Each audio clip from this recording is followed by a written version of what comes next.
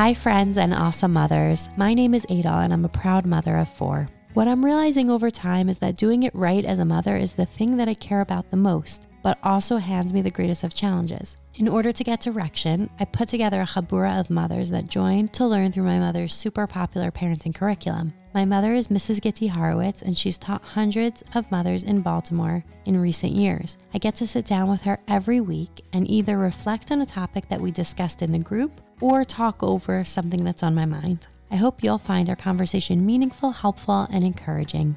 Enjoy it. This podcast is sponsored by the Intentional Jew Podcast Network. Check them out at intentionaljew.com.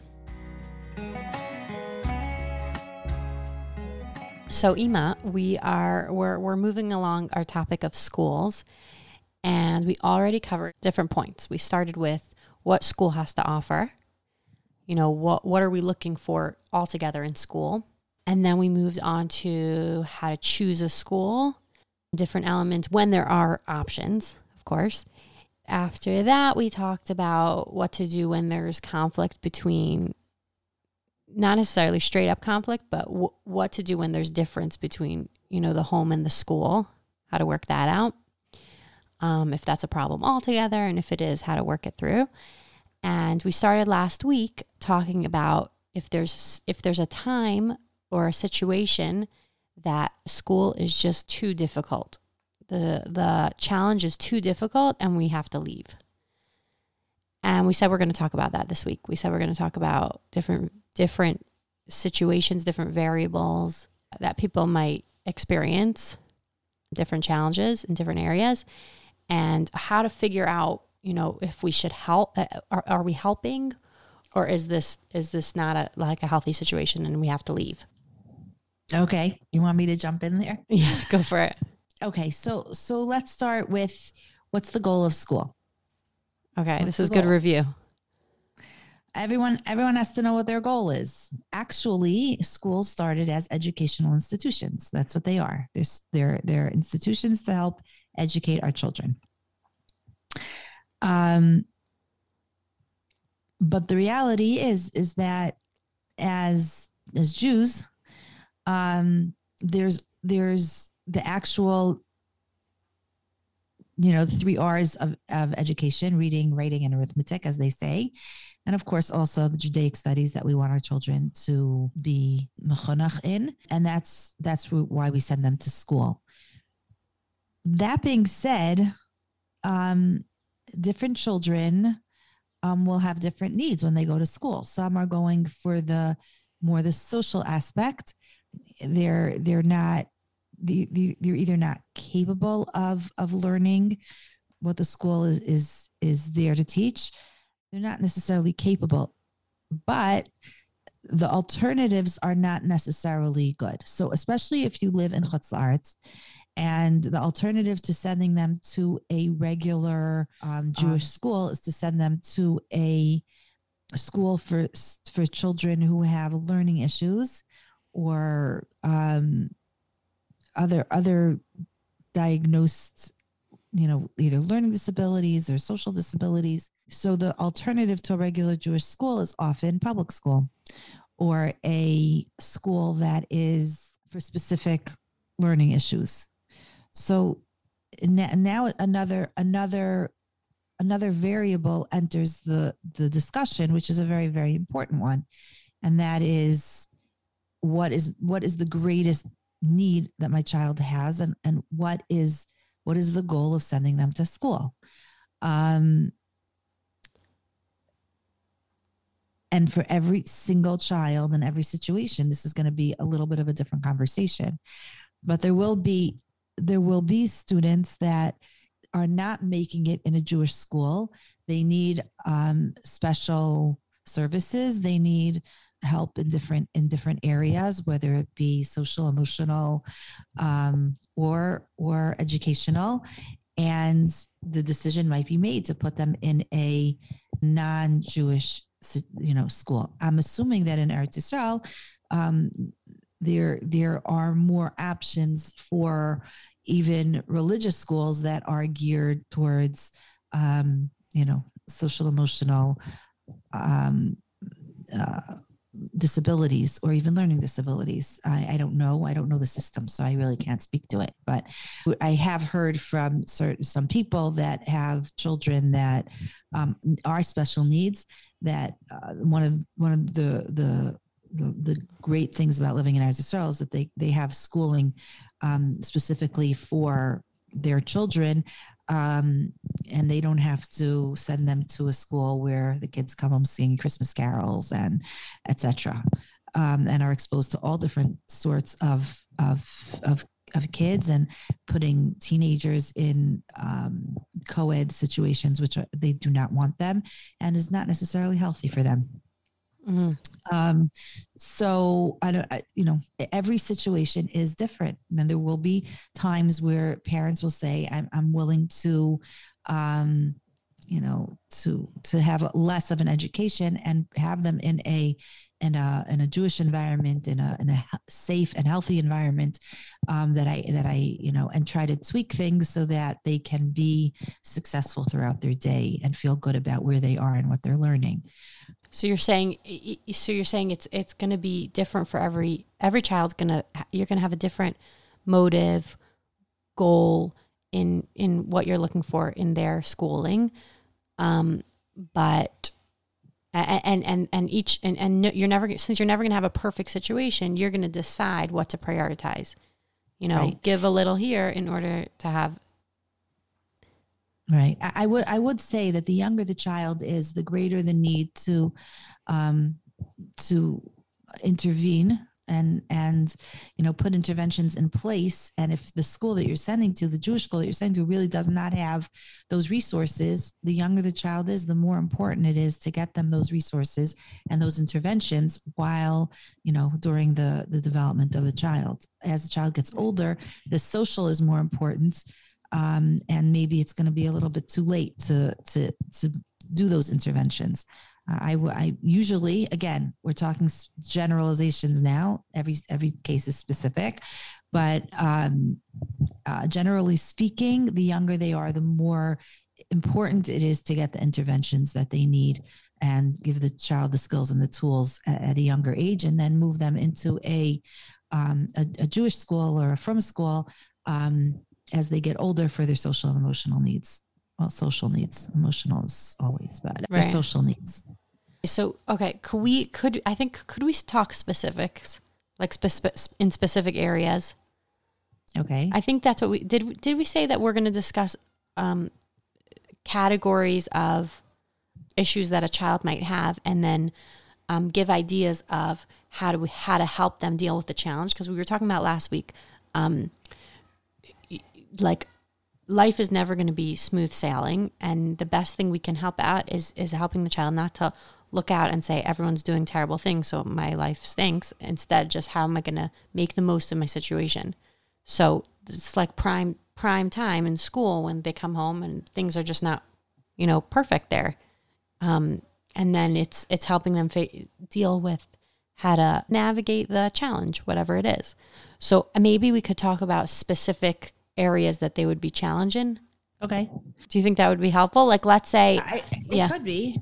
First of all, when a child knows that they have a supportive home life, everything in school is easier. So they know that they're coming home to a supportive mother, a supportive father, a supportive situation. They have an easier time getting through difficulties in school. That's first of all. Mm-hmm. So the fact that a parent is there for them, loving, accepting, nurturing, is a very big piece to this puzzle. Parents being in contact with the teacher, with the administration, knowing what the problem is. Mm-hmm. So whether it's going for testing, which is a whole different discussion, well, maybe not a whole different discussion, but a tangential discussion.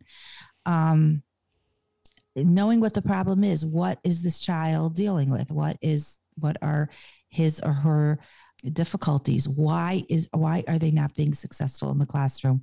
The younger they are, in elementary school, sometimes the better it is to pinpoint what the issue is so that you can know what you're dealing with. Some learning challenges are not going to really surface until they get a little bit older, but to be on top of it and to try and to take a child for an assessment as soon as you see that there's some sort of academic issue, and maybe some sort of learning difficulty. Okay, so that's yeah. So sorry that's a great first topic. Major area of struggle would be the academic area. There's a part of the learning that's just not going through. Why is it not going through? And instead of this is too hard. This class is too hard. I'm sure you have this with parents. Like this class is just too hard. My child can't do it. And wanting their child to, to come home with a good grade so that they feel good, so that they have confidence and all that. And so if they're not doing well, it's because the class is too hard, as opposed to what you're saying in formative years to look into what in their development is causing them not to be successful. Hopefully by the time we're around to, let's say, high school, okay, beyond the years of skill building of elementary and middle school, then we want to put a child in a situation where they can be successful. So we're going to modify whatever's necessary to make things doable for that child so that the child can be successful. So they can be successful, not that they will for sure be, meaning that the fact that you have to try to be successful is a good thing to learn early on. No, meaning I might be making this up, but I remember from my time of being a teacher, you have parents who aren't pushing effort and they just want the results, and I think that's a mistake already. Okay, so or you could say they will tell a teacher, you gave my daughter this in this grade. They don't understand is that teachers don't give grades. Students earn grades. Right. And that's a little bit of a shift in mindset. And that's, I think, what you're saying. Yeah, parents have to understand that a grade is something that's earned by a child. That being said, there's some children that are not capable of achieving a certain level of academic success. And therefore, the information has to be modified so that the child, in one way or another, depending on the needs of the child, so the child can be successful. Again, like you're saying, just because they can be successful doesn't mean that they will be. They hand in a blank paper, or they refuse to answer a question, they're not going to be successful. Right. So then the question becomes, if the material is being presented to them in a way that they can be successful, why are they still not doing it? And that's, for every child will be different. Right. We had an interesting situation. Here they start reading and writing English in third grade. So they started English, and she did very poorly on her first English test. And she's the only girl in the class who speaks English. So I was like, huh? How could that be? But then I thought about it for a minute. I thought, there's nothing wrong with the class.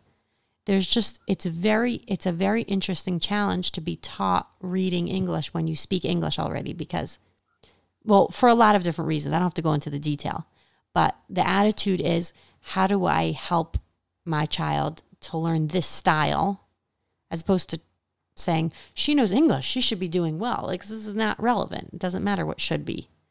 This is what is the style, and how are we going to figure out how to learn in this way that's a little funky? Mm-hmm. And not really geared for someone who actually speaks English. Exactly. What you're saying is exactly correct. You have to find what is the problem with this situation. Here's a child. These are what her abilities are. This is a teacher. This is how she's teaching. This is what the goals are of the class. What is not syncing here? What's not working? It could be the child does know it, but they have a test anxiety, or right. There are many different things that could be the situation, but you have to look at the whole situation and see what this child's needs are. And that's where, when it comes to school not working for a child, you have to, be a good detective and like I said, go for testing if necessary. Don't be afraid of your child being labeled. We're in a world where we need to know things work better when we know what we're dealing with. And a good school is not going to share any information with anyone. It's between you and the school. And a good school has many students getting help in different areas. And, I always tell parents, you wouldn't tell a child, I'm not getting you glasses because I don't want anyone to know that you have a problem with eyesight. You would never do that, or tell a child, we don't want anyone to know that your teeth were imperfect, so we're not going to get you braces. Of course, we take care of our child's needs depending on what they are. Doesn't make them any less because they need braces, or they need glasses, or they need a tutor, or they need a special ed teacher for certain subjects or to learn certain skills. It's just every child is different and has their own abilities and areas in which they need help. And we're as parents have a responsibility. We're putting our children in a school to help them be successful in that school.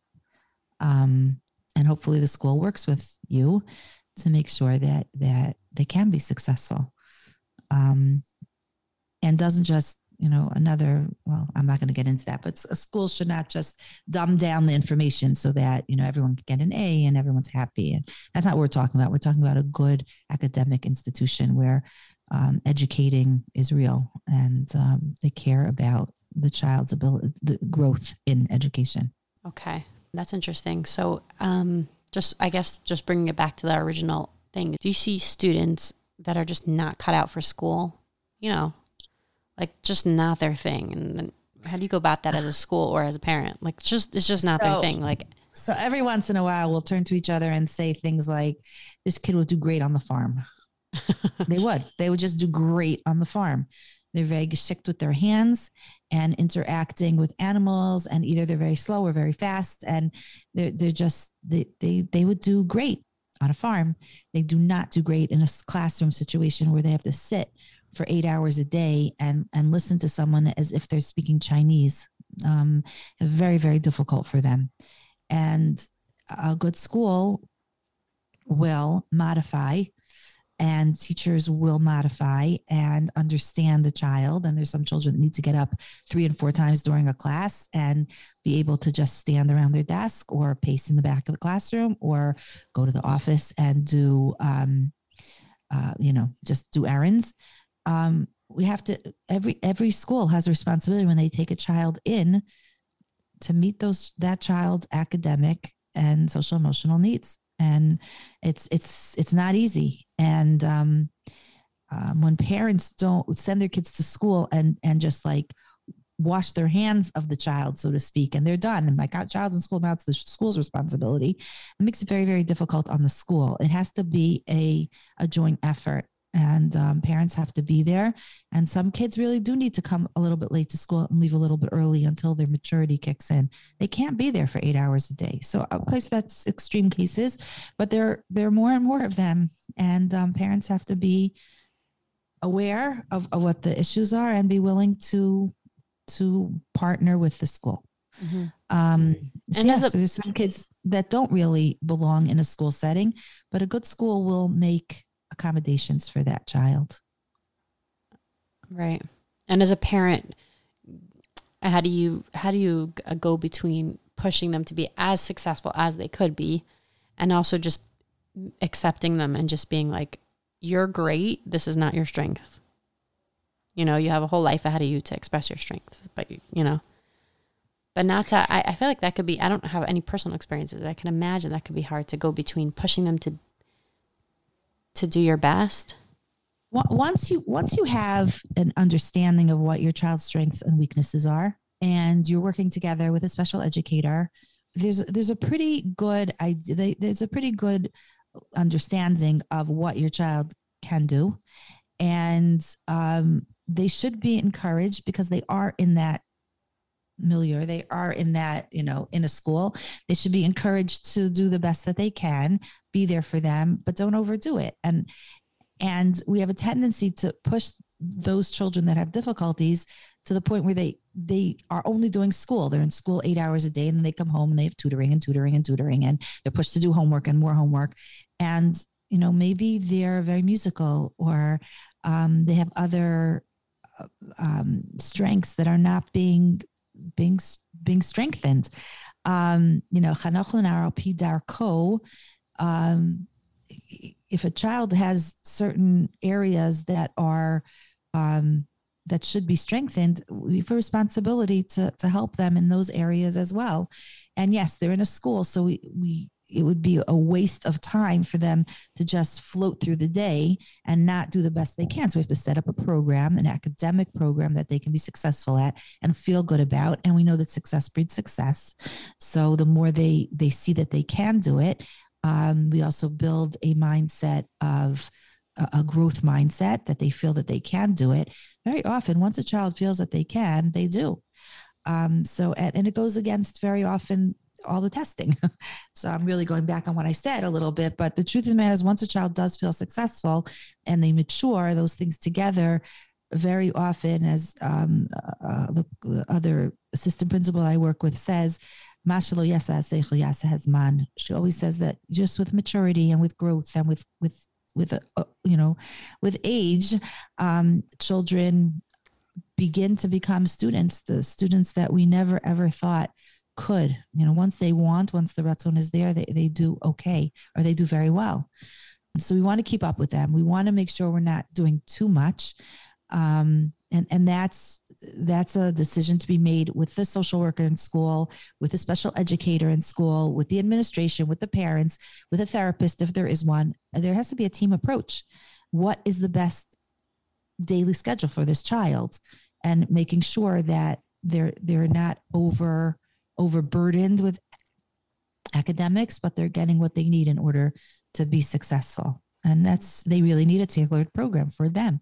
And everyone has to get together. That's the academic, educational format that we have nowadays. And it doesn't really work to fight it.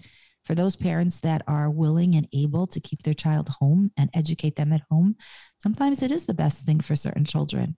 But not for everyone. And it's not for every parent. It's a very, very intense thing to do. And for those parents that could do it, call it kavod. I think it's a beautiful thing when it works. And children are not just kept home, but are educated, whether it's through doing, through experiencing, through actually teaching one-on-one, and all those things together. It's going to be a beautiful thing, but it's not for everyone. So we have to work with the framework of an institution that we have. Right. Cool. Okay. Can we jump into the next area? Sure. Okay. Social challenges.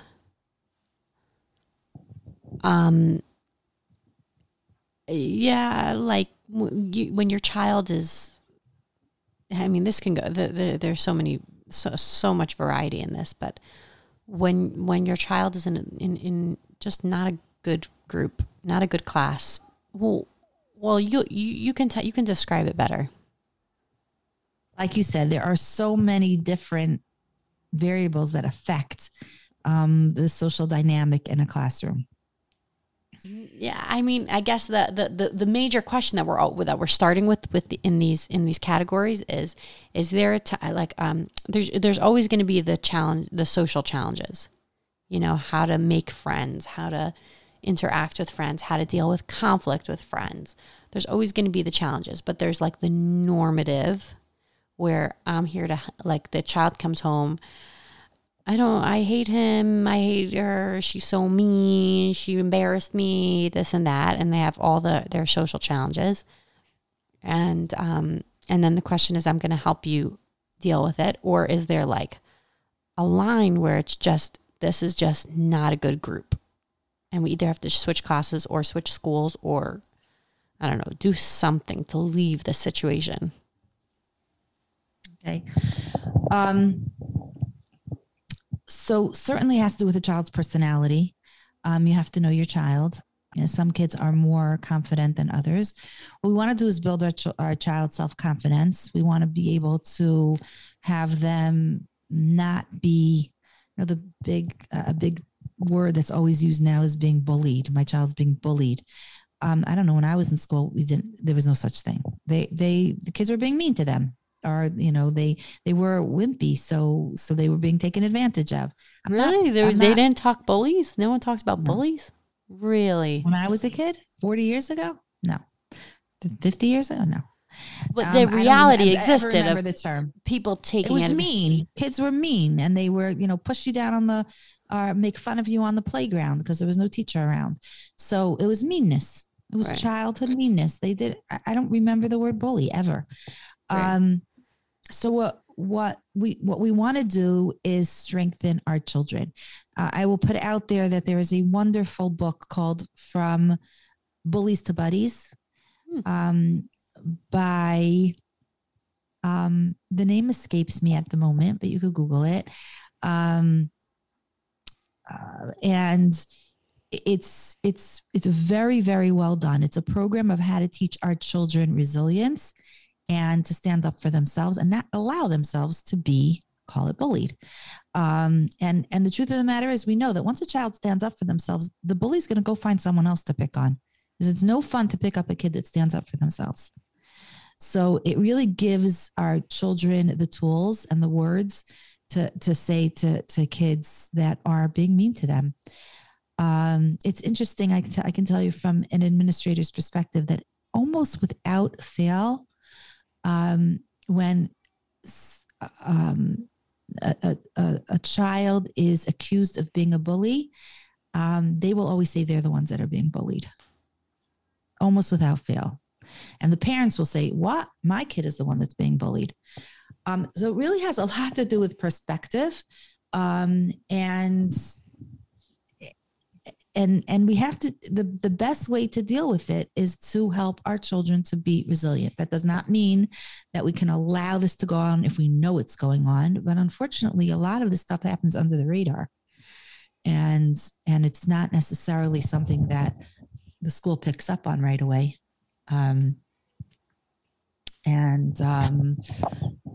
Again, we have to help our children to be resilient and to learn how to respond so that it is, they're no longer a good target. Very often victims, if we want to call them that, have like a red target painted on their back. Pick on me, I'm a good target. So we want to make sure that our children are not wearing red targets, that they're not going to be bullied, and that they, like you were saying, they know how to make friends. They know how to interact with people. Most of that comes from modeling from parents. So often also we have kids that are mean. We'll call them mean, obnoxious. And very often it's being modeled for them at home. They're being bullied at home by their parents. They're being treated in a way that is mean and nasty, and it's modeled for them, and they're reflecting that in their relationships in school. Yeah, I see that all the time. Like when I talk not nicely to one of my children, then they use those same words to the next child. I hear my horrifying. Words, and I'm like, it's horrifying. It's horrifying. We don't even realize it. Right. I'll tell an embarrassing story, even on a podcast, which I tell to my parents, parenting groups all the time. One of my children's teachers once called and they said, your child was so chutzpahdik. I was pointing to something and I asked the child to read it. And when they went to read it, they said, well, if you could get your finger off the place, then I would be able to read it. And she said, I don't ever remember being spoken to by a child that way. I was a little horrified that my child would say such a thing. And that night, as things were going crazy in the house and things were flying and everyone needed to go to sleep, and one child asked me for something, and it was the child who had said that. And I said to them, if you would just get upstairs. And as soon as I said it, I was like, oh my gosh, they learned it from me. Like I say that to them, and they learn from their parents. Children learn what they live. And if they're going to hear parents say, would you just get upstairs? You just get into the car. If you just get, they're going to say to the teacher, just get your finger off the place. Is it a horrible thing to say? There are much worse things to say, but it's not nice. Not a nice way to talk. So I don't think I ever said it after that, because as the words came out of my mouth, I was horrified. So we're not necessarily talking about bad parents. We're talking about good parents who are trying their best, who are overwhelmed. And sometimes they bully their children into doing things. And if you bully your children, that's what your children are going to learn. So we have to be more aware of how we interact with our kids and what we're actually teaching them. Mm.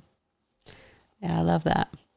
I see that all the time. I always remember that story because like, as the words were coming out of my mouth, I was horrified with myself that that's what I was saying. And that child had actually learned from me, you know? Anyway. Yeah. So that's a really, I like that. I like that idea. But, there's one other thing I just want to say about that. Yeah. Very often a way to deal with difficult kids in a class is to have them over to your house. I know it sounds a little counterintuitive, but if you have that child over and you work with both of them together, first of all, you give to a child, you love the child, he feels loved, and he doesn't have such a need necessarily to pick on your kid. You help and develop the relationship. Especially younger kids might need help in this area. And if the child's not getting it at home for whatever reason, or the relationship in school is not melding the way, because there isn't enough adult intervention, or there isn't enough guidance. So you give that guidance. You have them together and you work with them. I don't mean you have to sit with them all the time, but you're there. You're aware. You can help to develop that friendship and help them to play nicely together and to appreciate each other. And that will carry over into school. Right. Could you also give us more help as to when you say help a child to build resilience, you're describing a child that has a target sign on them. What could you do? Like, just like more specific advice. Some kids are just naturally more wimpy. It's true. They are.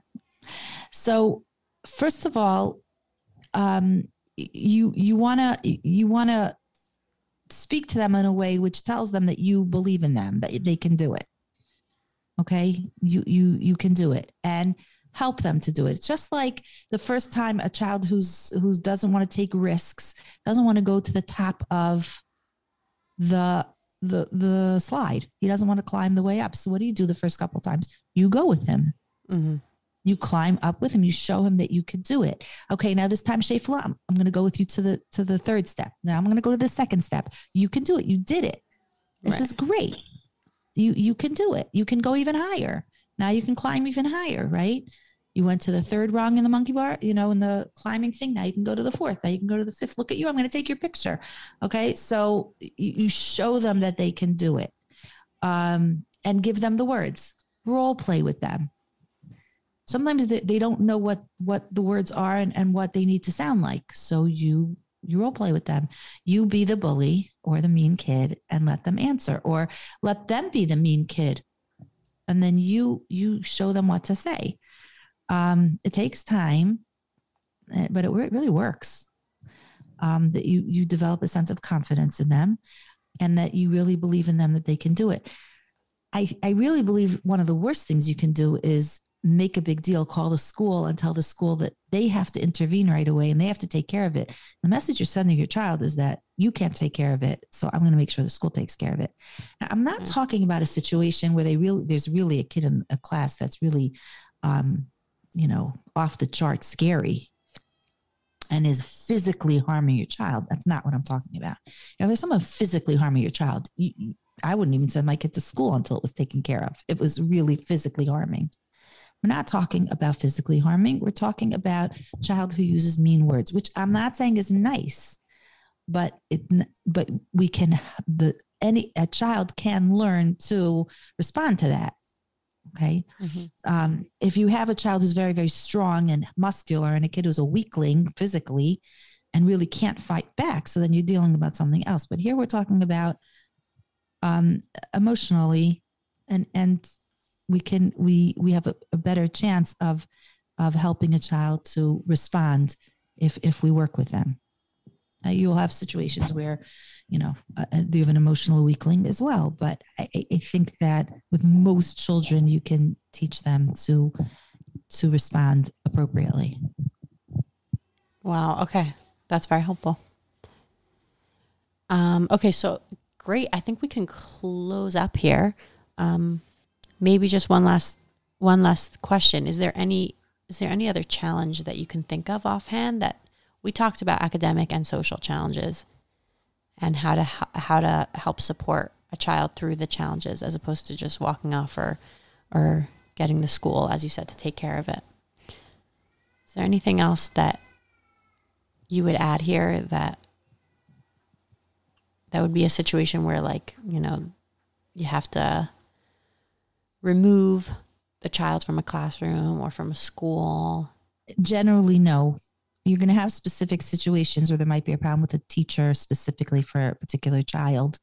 It's very, very, very specific. And I am not a proponent of removing a child from a classroom when there's even a clash with a teacher. I prefer to work with a child, as long as they're a healthy child, to work with the child and help them to, again, even build resilience when it comes to dealing with a teacher that perhaps would not be the best match for them, but they can do it and they can learn to deal with adversity. And unless, again, it's an extreme case, but if it's not necessarily their favorite teacher, that they can learn to deal with second rate or difficulties and overcome them, and they become stronger for it.